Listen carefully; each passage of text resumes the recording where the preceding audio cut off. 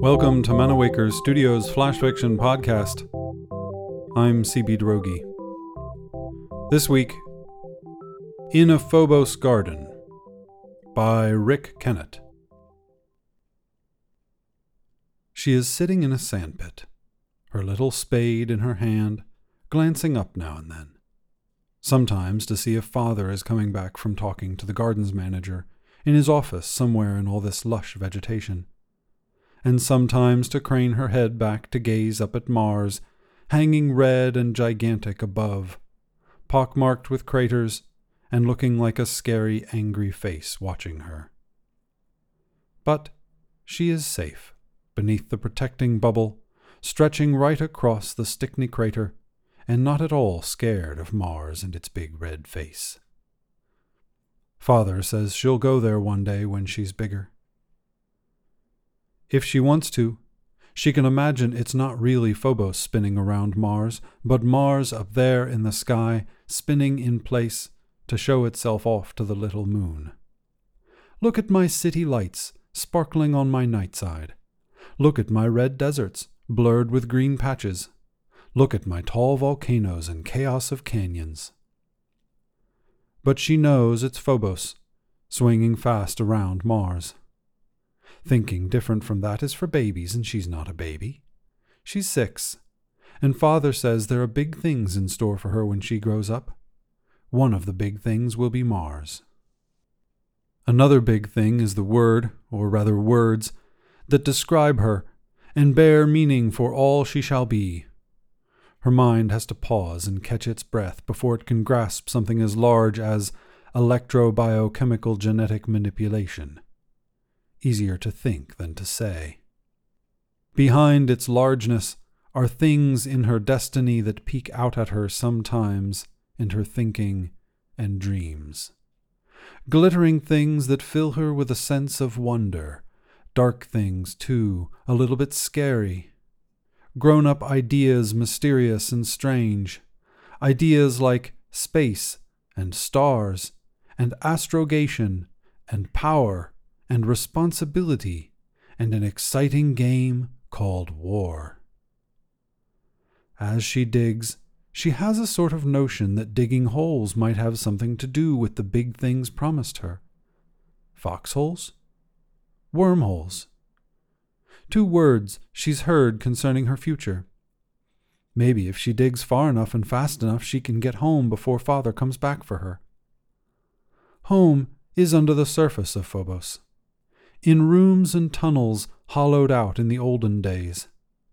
Maybe home is under the sandpit. It'd be fun to dig and dig and dig and fall through the roof and give my brothers a fright. She laughs. Her 4 brothers, though older than her, are almost the only children she mixes with. She is a special child, built to special specifications. She looks about, wondering if not the sandpit, then what part of the garden might be right on top of her home.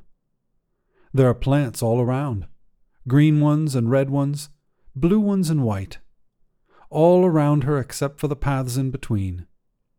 Some of them lead to the manager's office, so some of them must lead to father.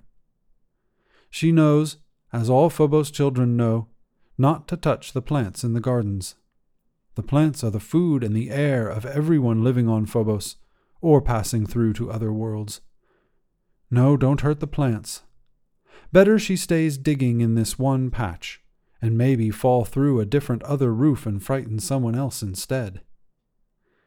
She laughs again and digs some more with her little spade. The hole grows deep enough to hide in, to bury herself in if need be.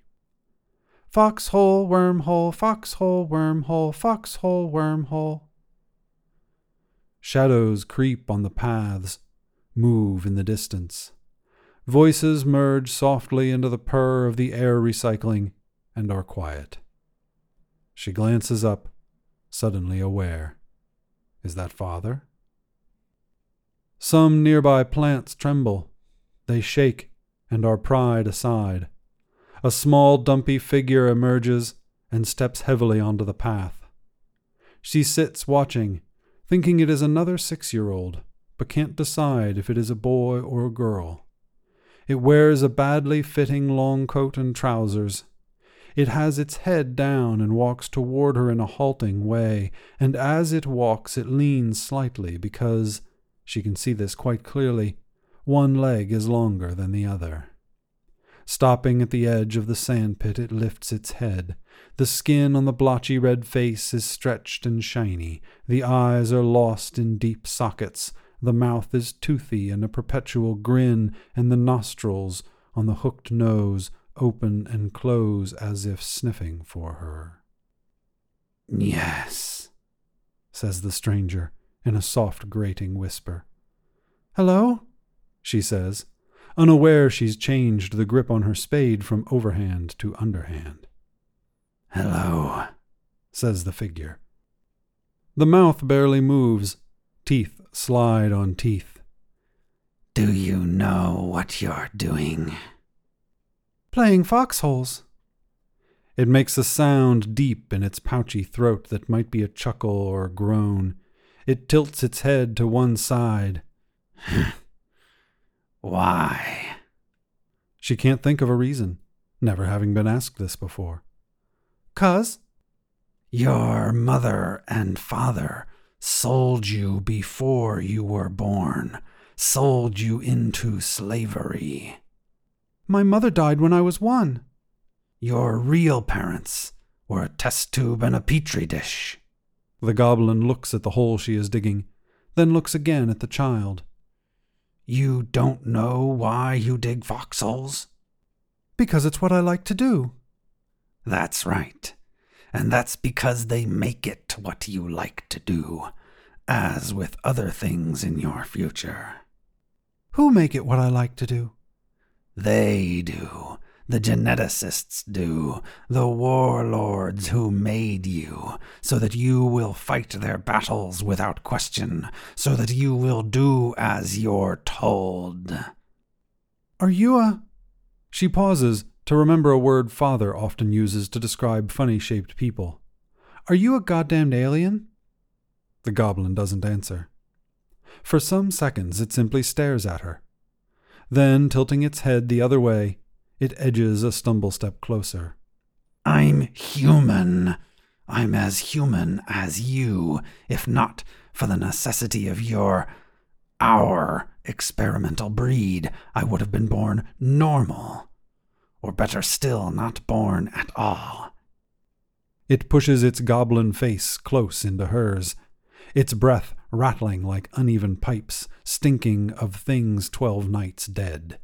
"You lonesome little creature!" It hisses through its fixed grin. Only in later nightmares does she hear this as, "You loathsome little creature." She reels back, instinctively thrusting the edge of the spade up and out. She feels it hit something, then all is tumbling blue and green and white as she falls backward and over into the sandpit, into the plants. The goblin gazes down as she lies staring up. There's a cut in the left cheek where the spade has caught it, just below the dark cavern of the eye. The cut seeps a fine line of crimson, and a single warm drop falls on her hand. It flashes into her mind that she was right to do that. To strike out, draw blood. It makes her feel good. And at the same time, a little bit icky that she should feel good about it. The goblin raises a hand to the wound, the fingers thick and short like a glove too big. Then the face withdraws out of sight, leaving her looking up at big red Mars pocked ugly with craters.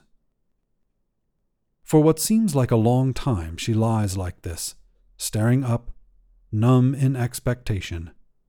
Then here is Father, lifting her, holding her in his strong, gentle arms and saying, "There, there, my little soldier, what's wrong?" She doesn't tell him. Not then, not ever. In later times, as a teenager and a serving officer of the Martian Star Corps, in the quiet watches aboard her starship, in the seconds of uncanny accuracy positioned at fire control, during the responsibility beyond her years of command, in the long intervals of war, loving it, hating it, she realizes in the memory of the misshapen figure that all experiments must have their early failures.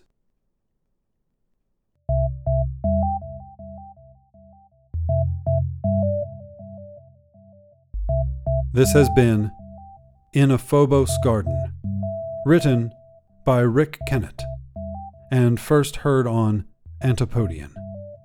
Manawaker Studios' Flash Fiction podcast is supported by patrons on Patreon. Visit patreon.com/Manawaker to find out more. The Flash Fiction podcast theme song is by Kevin MacLeod. Manawaker Studios' director of DICE is Ben Baston. The podcast is produced, edited, and narrated by me, C.B. Derogi. Thanks for listening.